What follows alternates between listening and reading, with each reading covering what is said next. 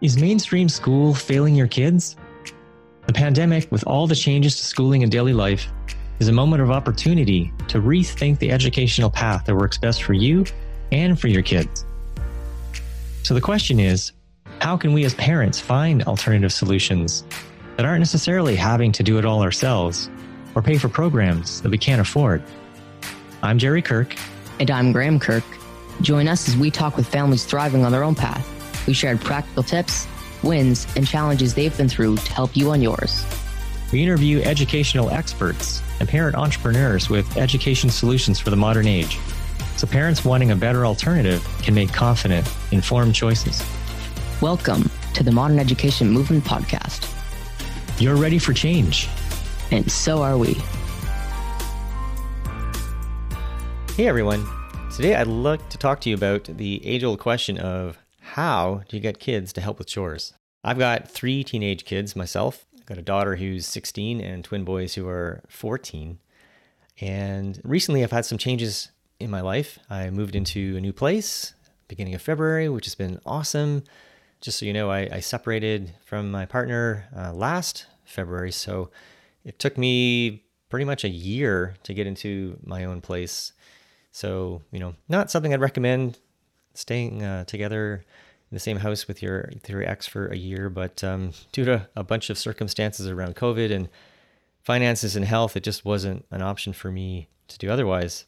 But yeah, now I'm in a new place and it's sort of an opportunity to try some new things. And so I wanted to look at the chore thing, right? And see, what could I do? What could we do to make that work? Because in the previous place, especially with my younger son, David, I just noticed a lot of the time it was more of a hassle and this battle that would go on to get things done. And I didn't want to be a nag. And ultimately, I wanted for everything, I want them to be internally motivated, right, to do things.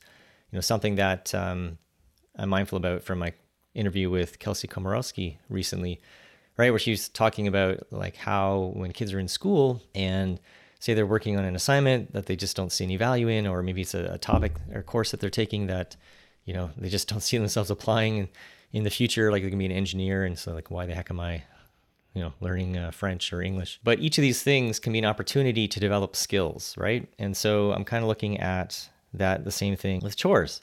And ultimately, I want everything in life to be fun. That's something I'm really focusing on a lot in my life right now. So how can we make the whole chore thing really work out so that everyone is happy and winning? So here's a few things that I've done that I think are working pretty well. First thing is I recognize more and more that for teenagers, right, if it's not fun, they're not going to want to do it. I've heard that from other podcast guests as well. Travis Lish talks about that a lot on our interview, where has this program for helping kids become, develop their entrepreneur skills, launch a business. He's really focused on keeping the whole thing fun, right? Because if not, then you've lost them.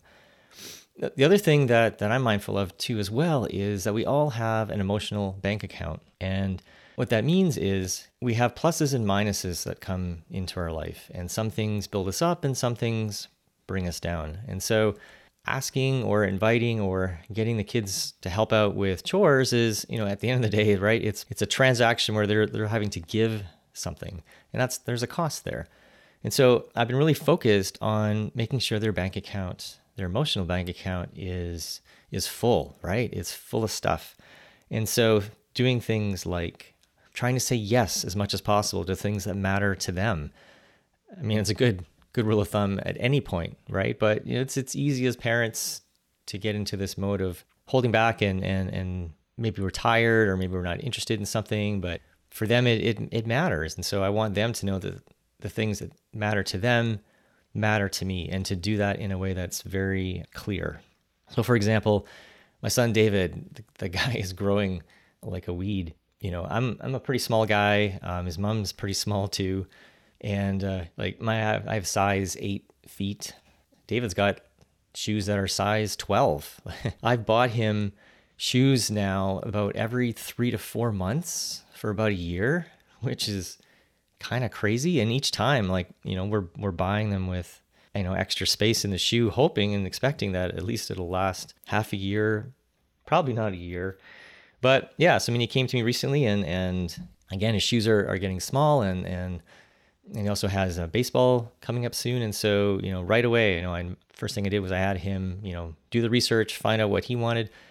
And he knows I'm also trying to, keep costs down. Don't have tons of money at the moment, although that's getting better. And, so he found some good options. And as soon as he did, ordered them right away. They came in. So, again, filling up that bucket. Other thing is just trying to stay positive and be encouraging, which, as a parent can be challenging at times too, right? But, we all need to hear more positive things in our lives. For every negative thing, we need 5 positives, is something I once heard. The other part is just being really clear on what I value. So now that I'm in this new place, I have an opportunity to be clear on how I want this physical environment to be. And so for me, I've really enjoyed it being clean. I feel more relaxed and just happier when there isn't clutter, right? Because I left a place that was full of clutter and quite dirty from my perspective. And I really worked to keep things tidy and simple. And so they know that. I'm clear on that. I talk about that being an important value for me and what it does for me. Being teenagers, they probably don't care about that as much, right? But they know it does for me. And then I try to model behavior, right? By cleaning up stuff as I see messes on the floor or, tidying things up, putting things away. And so what I'm asking of them is something that I want them to see of me. So the other part is I don't want this to be externally motivated. I want it to come from the inside. Again, I'm seeing chores as not just something that needs to get done, but as an opportunity to build them up to be the humans that I hope they continue to grow into. And so what's one thing I've done, so check this out. It's working pretty well. So what I do is on the weekends that they're here, right? So they're here with me half of the time, half with their mom. So I have a board set up with a bunch of work that needs to get done, and I've tried to size them into similarly sized amounts of work. And I list them all up, and we each have our own spot on the board. Each person can then, at whatever time during the weekend, pick items and put it under their name. And the other part that I do is I create a container in that I say, okay, well, we're going to set a timer for 30 minutes, right? So then whatever we get done, because I know that, one of the drawbacks, or one of the things that gets in the way is this feeling that, it's going to take forever or whatever, right? And to be honest, sometimes I notice it really does take a while because there isn't the motivation to do it. And so it kind of gets dragged out. But with this 30-minute thing, I'm like, okay, as whatever you get done in 30 minutes, that's it. Okay, you can stop at that point. I just ask that, you give your best effort. And so that seems to have kind of given them some freedom. They know that when 30 minutes is done, no matter what, they don't have to continue. And so giving them the choice of what they do and knowing it's for a fixed amount of time. And then we also try to do it together at the same time, although that doesn't always happen. But in fact, one cool thing that happened was I was with my son, Graham, who, speaking of chores, he actually loves car detailing, which I have no idea why, but it works for me. So, the van hasn't been washed at all this winter. We live in an area that there's lots of snow and sand on the roads, and just haven't been, it's pretty hard to wash the car. You can't do it in your driveway. So you got to take it to a car wash, which, adds up after a while. So it's been a few months. It was looking pretty cruddy. And so Graham and I went out to wash it in one of these places where you can do it yourself. And, so we came back from that fun trip. I found my son, David, who is generally the least motivated to do work around the house. He was vacuuming and sweeping because he picked those things for himself. And I was like, wow, I didn't tell him to do it. He picked it and he was doing it.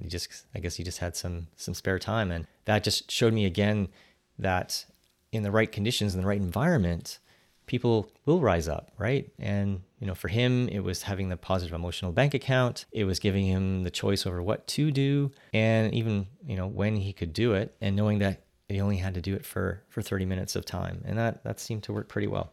Now, obviously, it means with this kind of approach that you don't get everything you want, which is kind of how life works, right? If we're looking at our kids as human beings, they have the right to make choices, and we work together in that. So, for example, none of my kids really like cleaning the toilet, which is a big shocker. My eldest daughter, Malia, will do it sometimes, but more often than not, that one falls to dad.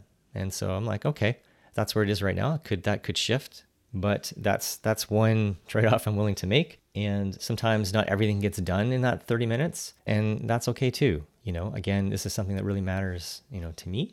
And so I'm willing to put in that extra time and again, to model that. But more often than not, I find, my kids, they're willing to continue until it does get done, even with the 30 minutes there or not. And, most of the time it does get done in the 30 minutes. So just wanted to share all that with you. Hopefully you can glean some nuggets from that in terms of, how you build your relationship with your kids, and think about the long term when it comes to chores, right? Giving them the choice in terms of what they contribute and how they do it. And again, to model that for your kids, and to, be clear on what's important to you. And by showing that what's important to them is important to you, they're likely to do so in return. So that's what I got for you this week. Love to hear your thoughts. You can always send me an email, which is in the show notes. I'd love to hear any other questions or things that I could help you with.